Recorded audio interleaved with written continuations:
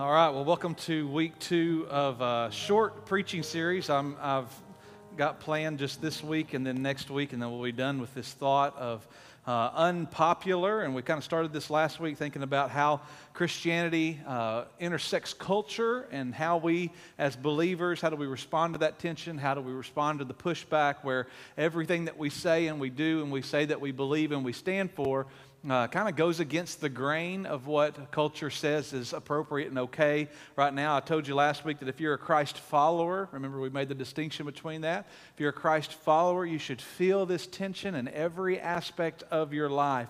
And every area of your life, you should feel this push and pull of culture versus Christianity and your belief and your faith and what the Bible says.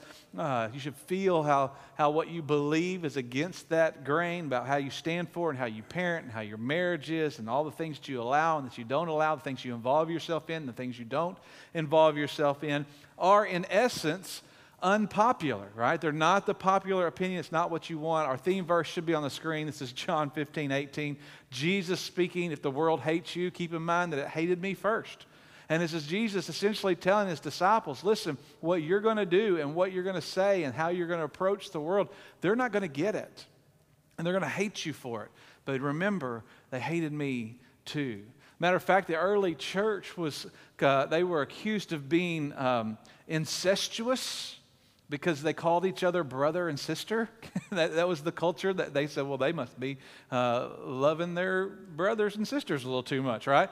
They called them atheists because in Rome, when the Christian church stood up and said, we believe in one God, Rome, with their pantheon of gods, they had hundreds of gods. They basically said, if you don't believe in all of them, then you don't believe in any of them. And so they called them atheists. And they're going, no, we're literally the original monothéists, right? We're going back to the original one. You're making up all these other things. They didn't get it. They thought they were what's the word? Inciting riots because they wouldn't participate in the gladiator games. They wouldn't participate in all the festivals to all the pagan gods. They wouldn't do all these other things. And so they said they are so counterculture, they are rebellious at nature. And the church is going, really, we're not. We preach grace and love and forgiveness in Jesus. And if you just listen to our message, then you'll understand. But the world hated them. And they had these words of Jesus. I think it's so incredible to remind them, listen, you know what? You're going to be hated. You're going to be unpopular. And for us, we have to remind ourselves that sometimes standing up for what's right goes against what culture says is okay. And you're going to have an unpopular belief. You're going to have an unpopular opinion. And I believe Jesus is telling us in these verses, just you need to be prepared for that. You need to be prepared to be unpopular. And I know that today in the crowd that we've got, that I'm speaking to a mixed bag of folks. Some of you may have always grown up being the popular kids. Some of you may have always grown up being the unpopular kids. I told you guys last week about my move from our little town in Missouri to Bryant. When I got to Bryant, I was unpopular. I was pretty popular in our little town in Campbell because I had all my teeth and I knew how to speak. And so it kind of fit right in. You get to Bryant, and I remember I showed up to the first day of school. I'll never forget. I showed up the first day of school in a pair of acid-wash jeans with elastic around the ankles and around the waist. I had a graphic tee on and a blue and green suede leather coat. Had a big old gap in my front teeth and braces on, and I had a little bit of a mullet left. And nobody else in Bryant dressed like that. Nobody else. Everybody else had on Girbaud jeans. Y'all remember Girbaud jeans, early 90s? Some of y'all are flashing back to those. Girbaud jeans with black starter jackets on with a Dallas Cowboy logo on the back of it. And everybody had their Jordan tennis shoes on. And I knew immediately that I did not fit in here. I was going to be unpopular, right? I knew that intrinsically when I went to the cafeteria and I walked into the cafeteria. There were 8 lines in the cafeteria, 8 serving lines. I had no idea what was what because none of it was labeled, but all the kids knew. And so I just went through the first line and got what I got, and I sat down at the table to eat because I saw people putting their backpacks on this table. I thought, well, I'm going to sit over here. That's where people are going to sit. That was apparently the backpack table. and I sat by myself eating with all these backpacks around me, just eating my burger and cheese and French fries. And so it was just, I realized very quickly that some of you grew up and like you had the hair and you had the cool car and you had all that kind of stuff. And I'm so proud of you. But what we realize is that there's this tension between wanting to be, I didn't care. I did care. 8th grade, I cared. I wanted to be popular. And the more I grew into it, I found my crew of people. I was talking to Bobby this morning. I found my band people, right? I found those people, and I fit in there, and I really loved that aspect. And I just kind of found my lane, and I got into it. We all eventually do that. But we feel this tension of wanting to be in the popular crowd, not wanting to be in the popular. I remember the kid, I can't even remember his name now. I can see his face. On senior parade day, we had a senior parade. He drove his dad's brand new Viper in the senior parade. And that just made everybody hate him even more. He was just that kid. He was the puppet. He was good looking. He had, he just had it all. And then he showed up in that car, and everybody just wanted to throw rocks. But the best part about that, and it has nothing to do with my sermon, and I'm just talking right now, is that it started to rain. And it was the Viper that didn't have the convertible top. You had to literally take the top off and put it in your garage. And so he had to leave school in the rain in his Viper, and then we all just pointed and laughed. Anyway, there's this idea of wanting to be popular. There's a pull and push. And even in our small circles, I realize that popularity and even the label of popular is relative. It's relative to who determines and what vantage points that person comes from determining popularity, right? And in Missouri, I was popular. In Bryant, I was not. And we allow other people the privilege of influence to determine what is and is not. Others who have no investment in our life, others who have no real connection to us, and in all reality have enough issues of their own to tell us what is and is not popular. Instead of looking to the one person who has authority over all creation to determine what's popular, who loves us on a level that we can't even comprehend, and who expresses a genuine desire to be in deep relationship with us and knows us better than we know ourselves. At some point, church, we have to begin to ask ourselves the question of Galatians chapter 1, verse 10. It's on the screen. Am I now trying to win the approval of men or of God? Am I trying to please men? If I were still trying to please men, I would not be a servant of Christ. Paul is telling us, listen, you can't expect to do both. You can't expect to please men and gain popularity and do all the things that they say is important or right and still be able to please God at the same time. It doesn't work like that. You can't love Him and serve Him and please Him and be devoted to Him and at the same time try to be popular. We want both. That's the pull of our hearts, but the reality is we're not afforded both. Jesus tells us they're going to hate you, but remember, they hated me too. And so last week we kind of talked about 3 real in-your-face statements about salvation and about some other things. This week, if you didn't watch last week, go back and rewatch that. This week, we're going to do the same kind of thing. I've got 3 statements that are unpopular statements that are going to hit a little closer to the vest because we're going to talk about family and the cultural view of family and what family is and family is not. So just be prepared to kind of turn with me. We're going to look at a couple of different passages of Scripture. Here's my number 1 statement this morning. Marriage is an intimate commitment of love and mutual submission between a husband and a wife. There are layers to this statement. We're going to unpack those. Marriage is an intimate commitment. See, if you got your Bible, go to Matthew chapter 19. Jesus has been talking about divorce, and the Pharisees are trying to catch him in this legalistic loophole, if you will. And Jesus quotes back Genesis chapter 2 and the creation of Adam and Eve. And let's read his reply. This is Matthew chapter 19, verse 4 through 6. And he says, haven't you read, which is kind of a slap in the face of them because he knows that they have, but he's just kind of trying to draw them into a little bit deeper, more purposeful conversation. Haven't you read that at the beginning the Creator made them male and female? Now, I'm going to stop there because that's an unpopular statement in itself right now, right? That He made them male and female. There are 2 genders, male and female. And as much as you in today's culture can decide whether you want to be one or the other, genetically, down to your bones, you are either male or female. I saw an interview online this week where a guy was talking about it. He said, listen, this is the reason why we can dig up people's bones from thousands of years ago.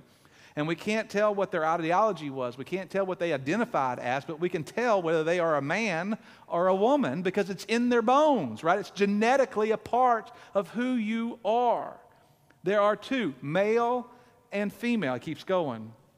He said, for this reason, a man will leave his father and mother and be united to his wife, and the two will become one flesh. So they are no longer two, but one. This intimate commitment is this idea of no longer two, but one.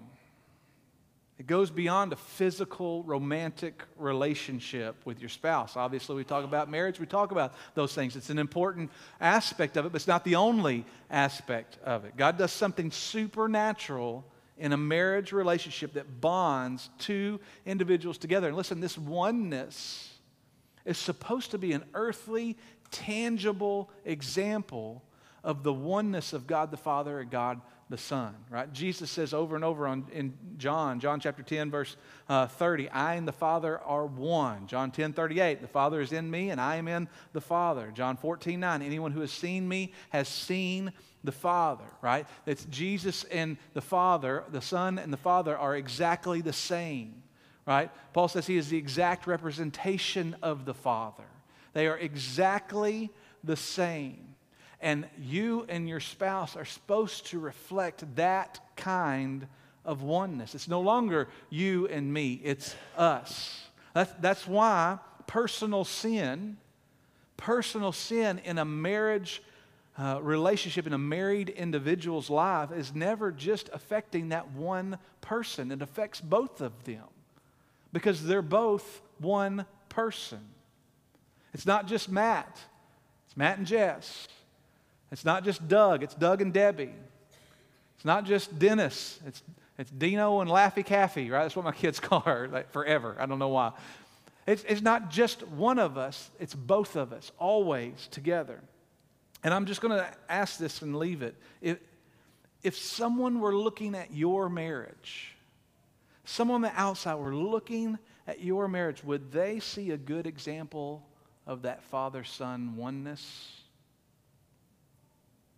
Would they see that kind of unity and togetherness? And let me just say this because it has to be said. Proximity does not equate intimacy. Just because you're close to each other doesn't mean you're in right relationship with each other. We got a lot of Christian married couples who are really good teammates and roommates, and that's about it. We're close to each other. Of course, we're spending time together. We live in the same house. That doesn't mean that you're spending time together. It doesn't mean that you're in this intimate kind of relationship with each other. We're supposed to be one with each other. So it's an intimate commitment of love and mutual submission. And that's the part that everybody knows that we were probably going there. If you've got your Bible, go to Ephesians chapter 5. Ephesians chapter 5 is the favorite verse everybody likes to argue when it comes to this idea of submission in a marriage context. Ephesians 5:21, it's on the screen, says this: submit to one another out of reverence for Christ. And it gives you the context for everything that we're about to read. We don't submit to each other in a marriage relationship because we are so holy and so good that I'm going to show you how I'm going to submit. That's not why we do it. We don't submit to one another because your spouse is so worthy of your submission. That's not why we do it. We do it out of reverence for Christ. Christ is essentially deserving of our mutual submission. Christ has earned our submission to each other. Let's keep reading verse 22. Wives, submit to your husbands as to the Lord. For the husband is the head of the wife, as Christ is the head of the church, his body, of which he is the Savior. Now, as the church submits to Christ, so also wives should submit to their husbands in everything. Now, let me just tell you this. As controversial as a statement as that is in our culture today, there's something that's spreading throughout evangelicalism called feminist theology. Feminist theology basically says that it's a patriarchal hierarchy has systematically diminished and suppressed the role of women in church. That it says that the idea of submission is only taught because a man wrote the book of Ephesians. And that for me, a man, to stand on this stage and to teach this Bible verse is to support some outdated ideology that continues to degrade women and their role in faith and in church. And what I have to say to that is read your Bible. Read your Bible and read over and over again how Jesus affirmed the role of women in faith. How he affirmed the role of women through every aspect of his life and ministry. Read about how Mary sat at Jesus' feet while everybody else was distracted. Read about how women are the ones who found the empty tomb. We know that's true because if it weren't, they would never have been listed as the ones to find the empty tomb. They didn't have the social status to be appropriated that kind of responsibility. We know it happened because they were the ones who found it.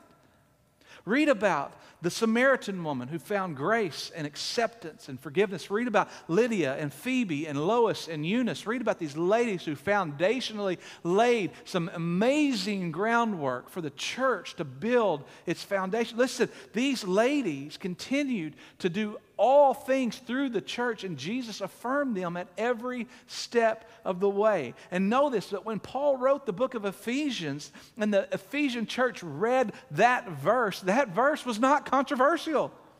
Every woman there heard it read aloud and said, "Wives, submit to your husbands." They all went, "Of course, that's what we're supposed to do. That's what we have to do," right? That was not a controversial verse. The controversy surrounds the next verse. Let's read it. Verse 25. Husbands, love your wives. And we go, really? It was world shaking when it was written. Husbands, love your wives just as Christ loved the church and gave himself up for her to make her holy, cleansing her by the washing with water through the word, and to present her to himself as a radiant church, without stain or wrinkle or any other blemish, but holy and blameless. In the same way, husbands ought to love their wives as their own body. That statement was revolutionary. That statement changed the culture of not just Ephesus, but as the church as a whole. Husbands, loved your wives as Christ loved the church. Love their wives as their own body. This changes the landscape of faith. No longer is this patriarchal rule. This is a mutual submission to each other. That you are continually submitting to your wife, and your wife is continually submitting to you. This is where you're trying to serve one another and love one another and consistently place the needs of the other person above your own. So when Jess and I went through our marriage counseling years and years ago, I'll never forget, the guy looked at us and said, if you try to outgive her and if she tries to outgive you, you guys will be fine. And that's literally the lessons taught through Ephesians chapter 5. It's mutual submission. But what do? We keep score, right? Well, you did this, so I'm going to do this, and I don't care what you think about it, because that's what you did, and I didn't like it, and so I'm going to do this, and I don't care if you like it or not. We hold things over the heads of our spouses. We point the finger, we hold grudges, we grit our teeth and dig in our heels, and we're going to do what we want to do no matter what. Where is mutual submission in that? I'm going to say these with all the love in the world. If you are more concerned about being right than you are about being submissive, if you are more focused on what you want than what they want, if you are keeping some mental list of all the times that you've been accommodating and patient and kind and all the times that they have not, if in any social setting you speak negatively about your spouse, or if one partner does not have the freedom to express their feelings in a safe environment without judgment, shame, and condemnation, then your marriage does not reflect a biblical definition of marriage. There should never be a point where you speak ill of your spouse to someone else. Can we joke? Absolutely. Absolutely. I'll pick at Jess, Jess will pick at me. That is totally on the table. It happens all the time in our family. As a matter of fact, as soon as I get home from church, even today, my kids will not hit the front door without saying, Dad, you fumbled over this word. Good job, idiot. Right? Because that's what we do. That's just part of our dynamic, okay?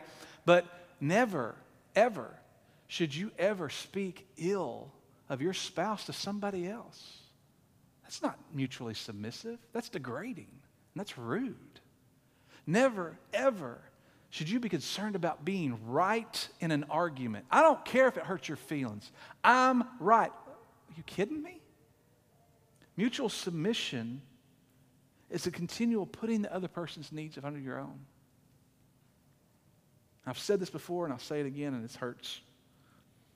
But we, as believers, we take public stances against transgenderism and homosexual marriage and all that kind of stuff. Okay, we take very public, hard stances, all under this umbrella of protecting the biblical definition of marriage, all the while not realizing that we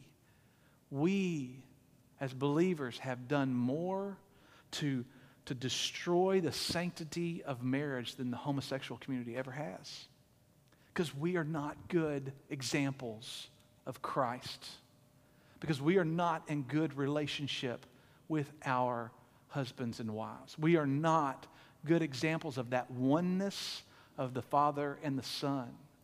And we can stand on the street corners and we can yell about all that, but our own lives don't reflect what biblical marriage is supposed to be about. It's an intimate commitment of love and mutual submission between a husband and a wife. Here's my second hard statement. The primary role of the spiritual instruction of your children is not the responsibility of the church. Hear what I said.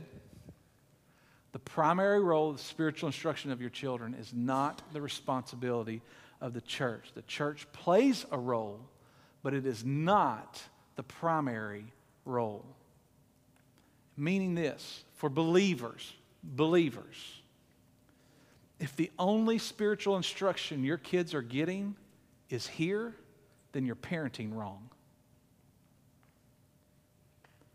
The only spiritual instruction they're getting, the only spiritual context that they're getting for the world that they're growing up in, because tell me, the world they live in now is not the same world I lived in. It's not the same world your parents lived in. If the only context that they're getting to safely navigate that world is here at the church, then you're parenting wrong. I say that because believers, it's our responsibility. If you are, listen, we got a mixed bag. If you're an unbeliever, if you're just maybe here and you're trying to figure things out and you don't really know where you sit with God, and you bring your kids to church, you're doing the greatest thing for them.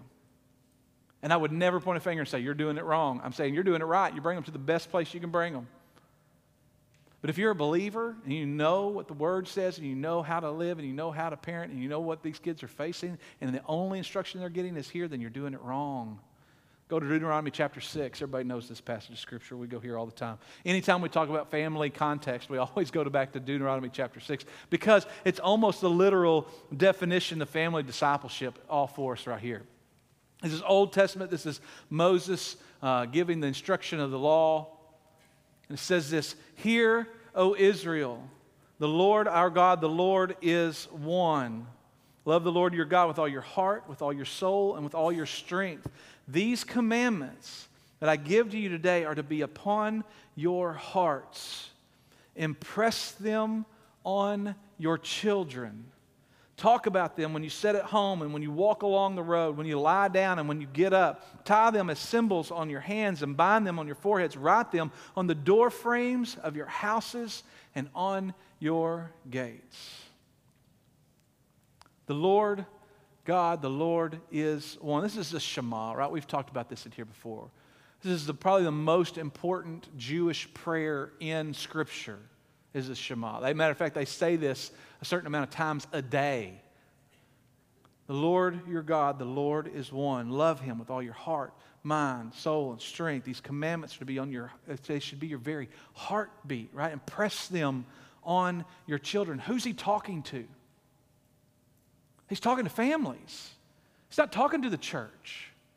He's talking to the Jewish families. He says, listen, this is your job. This should be your responsibility. Impress this on your children.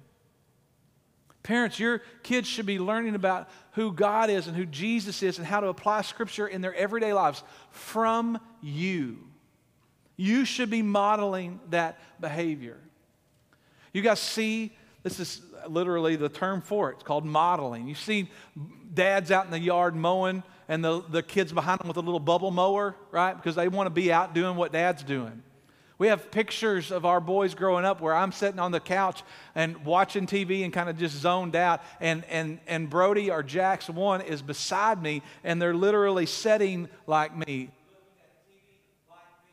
are trying to model behavior after their father.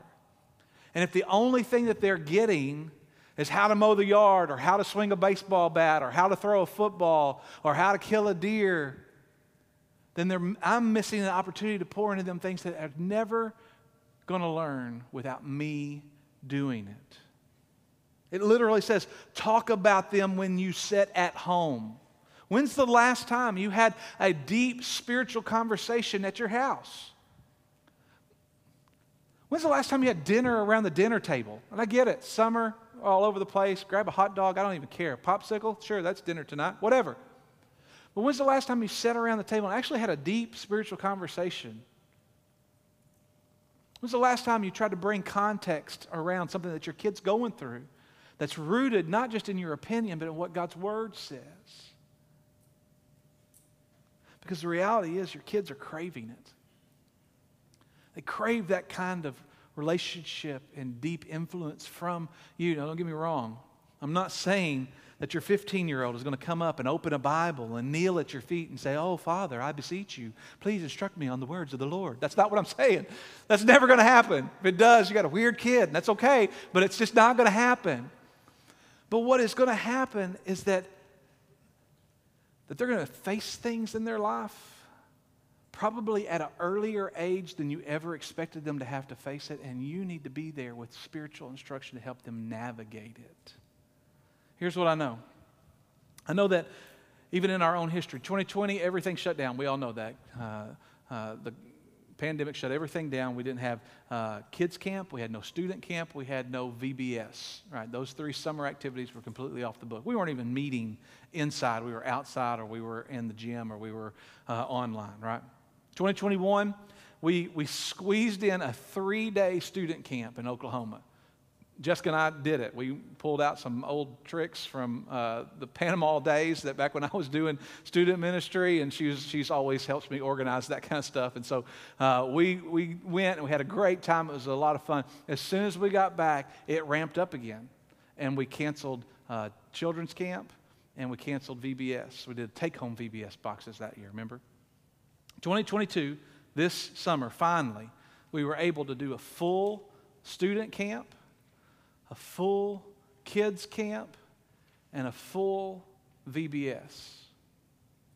And as of today, we've seen 5 kids be saved and 2 more asking very hard questions that's going to probably lead to their salvation. 7, there's 7 people all together beginning to connect the dots of spiritual, like real life scenarios into who God is and what He wants for us. And that's incredible. 7 over the past 3 weeks. We did all this in July. I don't know why, but we did it all in July. Student camp, church camp, and VBS. And it all happened, and 7 kids that are normal attenders that come to our church all the time said, I need to get saved. I need to make this real. I need to join the church. I need to be baptized. And we're going to celebrate all that. But here's what I'm going to say. It's going to hurt your feelings, church. We have to ask the question, are these kids who are coming to Jesus going home to parents who are living out their faith? Or are they going home to parents who are just playing a church game? Because hear me, parents, you are the spiritual development. You are responsible for the spiritual development of your children. It's you. If they're learning one thing at church and then going home and it's not being modeled for them in daily life, then you're raising kids that are going to separate faith from real life. And you're failing at your job as a parent. Yeah, you love them. And oh, yeah, you're going to provide for them and you're going to give them beyond everything that they need, right? You're going to give them beyond. But what they need most is they need a mom and they need a dad who love Jesus and who live out their faith, who read their Bible and who actually try to apply it to their life. Deuteronomy 6:9 says, write this on the door frames of your houses. Your faith should literally bind the bones of your home together. And too often we got moms and dads who are just playing at it. They got just as much Jesus as they want, and they've marginalized their faith down to church attendance and being a good person, and who use God when they need Him and ignore Him when they don't. And your children are paying the price for your spiritual apathy. Your children are paying the price. What's incredible about all this is when Deuteronomy was written, and all this has kind of taken place, the people who have been wandering the desert for 40 years are standing on the banks of the Jordan River. They're about to go in and take over the land that God's given them, finally.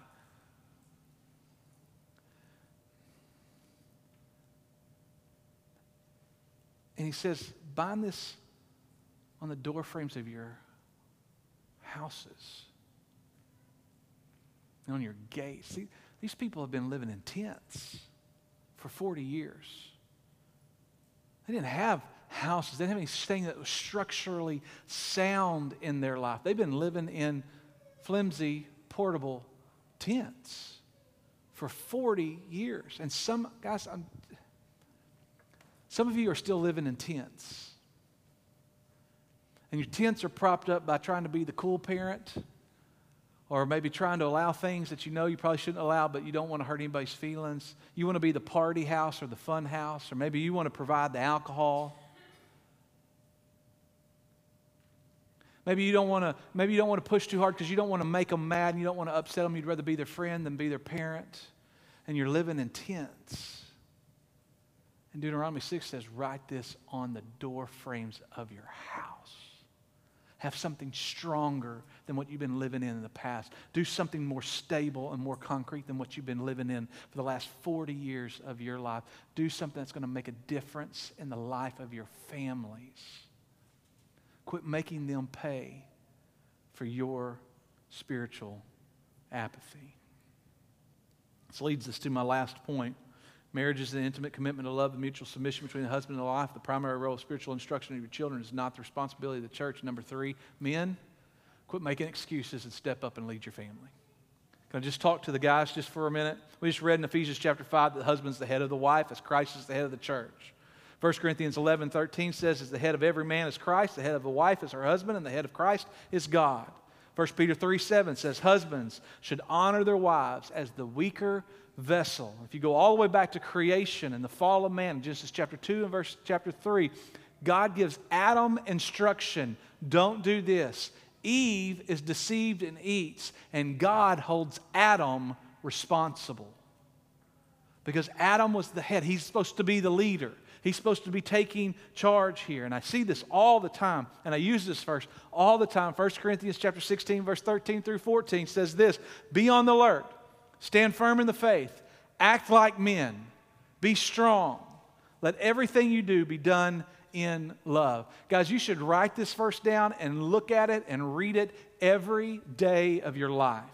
You should put it somewhere where you're going to see it. Put it on your desk at work. Put it on your truck, on the dash of your truck. You put it somewhere where you're going to see this verse on a regular basis. Because if you don't hear anything, hear this. Real men are these things. Real men are on alert, meaning that we look out for what's going to potentially harm our family. If somebody was trying to break into your house, hopefully you would step up and defend that house. Listen, we're allowing things in that we know are not good, that we know are going to lead nowhere good, that are going to set our children and our families up for disaster later, but we want to be popular, and so we allow it. Dads, what are you allowing your sons to be involved in? What are you allowing your sons to watch? What are you allowing your daughters to wear and to emulate and to idolize? Who are you allowing in your house? Sometimes what we got to be on the alert for is not what, it's a who.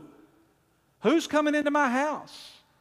Who's claiming authority over things that they don't have any authority over? Who's influencing that they have no power to influence? Are you on the alert when it comes to your family's future? Are you spending time together? How about what are you spending your money on? Are you saving your money? That's on the alert. I've got a plan. I'm working to provide and protect my family. Are you on the alert about what is and is not appropriate speech and behavior and attitude? I did student ministry for almost 20 years. I saw kids come in, had the worst attitude, and would speak to their parents like they were dogs. And mom and dad just shrugged their shoulders and walk off. Kidding me? How's that kid going to learn to be submissive in a job where he can't talk to his boss like that and he gets fired? How's he going to learn the lessons of what this real life looks like and not what you're pretending it is? Are you setting an alert about what's going to get your family's best? Where you prioritize things? I believe it's time for men to get their head out of the sand when it comes to what's going on with our wives. Listen, some of our wives are struggling, trying to balance all the things that they're balancing, and their husbands are just kind of just meandering through life, not helping. When was the last time you really checked on your wife? And not just a pat on the shoulder, how you doing? Hope you're good. What's for dinner? It's got to be deeper than that. We've got to clue in. We've got to know how she feels and what she's feeling and why she's feeling that. We've got to stop being oblivious and hoping things just turn out okay. Real men are on alert, which means they are proactive in defending the things that matter most. A couple of weeks ago, we read Nehemiah where they were building the walls by families, remember, and they were armed, but they couldn't keep all the wall defended all at the same time, and there were weaker families versus stronger families, and so the person with the trumpet would blow the trumpet, sound the alarm, and everybody would come and rally around that family and help defend the wall section that they were building. Some of you need to be sounding the alarm. You stop being so prideful and say, you know what, I need some help. Can't figure this out. I don't know what to do. This is what we're going through, and it's hard, and it's so heavy. That's what the church is for. That's what we're supposed to be doing. We're on alert. Sometimes that means we're blowing the alarm. Next, he says to stand firm in the faith, because you, dads, you, men, are the spiritual leaders of your family. If God were to give your family a grade, he would not look at anybody else's other than yours. And most of us would be failing. You are the ones who set the standard for spiritual development. You are the ones who are supposed to be in the Word and living out your faith and praying for yourself and for your wife and for your kids. You should be modeling that behavior, that when your kids get up in the morning, they see Dad drinking a cup of coffee, doing whatever he's doing, and reading his Bible. Because that's what we're supposed to be doing. We're supposed to be setting the standard in biblical discipleship in our family so that when our kids come to us with questions, we can answer them with informed biblical solutions. We're to prioritize God above all things. Quit waiting for our wives to do it. Quit making excuses of why you can't do it, and set the example. We are to be firm in the faith. I love the beginning of the book of Joshua. Think about being Joshua. Joshua's the guy who comes in right after Moses. Moses is the greatest prophet Israelites have ever known. He was the man. He was parting the Red Sea in the eyes of the Israelites. They thought he was doing all that. He was providing all this food. He was the voice of God. He literally would walk into the tabernacle and then come out and have to veil his face because his face was shining because he was in the presence of God. And now Joshua's supposed to come in and lead after him. Moses goes up on the mountain and dies. And God looks at Joshua and says one thing over and over and over and over and over again. I'll never leave you. Be strong and courageous. I'll never leave you. Be strong and courageous. Look, Joshua chapter 1, verse 8 and 9. It's on the screen. You'll have to turn there. Do not let this book of the law depart from your mouth. Meditate on it night and day, so that you may be careful to do everything written in it. Then you'll be prosperous and successful. Have I not commanded you? Be strong and courageous. Do not be terrified. Do not be discouraged, for the Lord your God will be with you wherever you go. What was the key of Joshua's spiritual leadership? Meditate on the Word of God. Same. You're scared to death to lose your family? Yeah, join the crowd. Meditate on the Word of God, and you'll be able to do it. Be a man of the Word, and you will be able to do it. We're out of time, so I'm going to run through these last three statements. Act like men, be strong. Let everything you do be done in love. You know what a real man does? He loves. You know what real strength is? It's the ability to express love well. Love your wives enough to submit to them. Love your kids enough to disciple them. Love your family enough to lead them. Love God enough to live for Him. Quit making excuses and step up and lead your family. And I'm going to say this because it has to be said. Ladies, if your husband won't, if he just won't, he refuses to step into the role that God has given him, he will not lead, then unfortunately it falls to you. It's not fair. But God knows and God sees and God honors. I'm sorry that he won't. But just because he doesn't mean you don't have to. Men, don't let that be the case. Quit allowing your wives to lead spiritually in your home, and you step up and do it. So where does all this leave us besides out of time? A healthy biblical understanding of Christian marriage, family discipleship, and leadership should leave us on our knees asking God forgiveness. It should lead us broken. It should lead us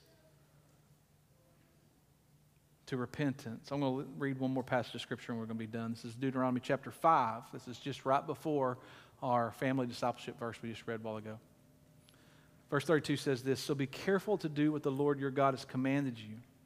Do not turn aside to the right or to the left. Walk in the way the Lord your God has commanded you, so that you may live and prosper and prolong your days in the land that you will possess." We've been challenged to do what he says to do, to stay focused, to obey. And it says that when you do those things, so that you may live. Man, that leads to real life living. We get distracted, we turn to the right and the left. He says, stay focused on what matters most. Your marriage deserves it. Your kids deserve it. Your families deserve it. And they deserve us to be living it. If you would stand with me, TJ's going to come and we're going to have just a moment of invitation for you guys to respond to what God's maybe even kind of pressed on you this morning. Could be issues in how you're dealing with your marriage. It could be issues in how you're dealing with your kids. It should be issues with how you're allowing things or disallowing things. It could be 1,000 different things. But when we look at what Scripture says, we've got to stop playing nice about it and be real. That's what this whole series is about. There's no game when it comes to faith. This is either faith or it's not real faith. It's either we're going to live it or we're not. Either God's important or He's not.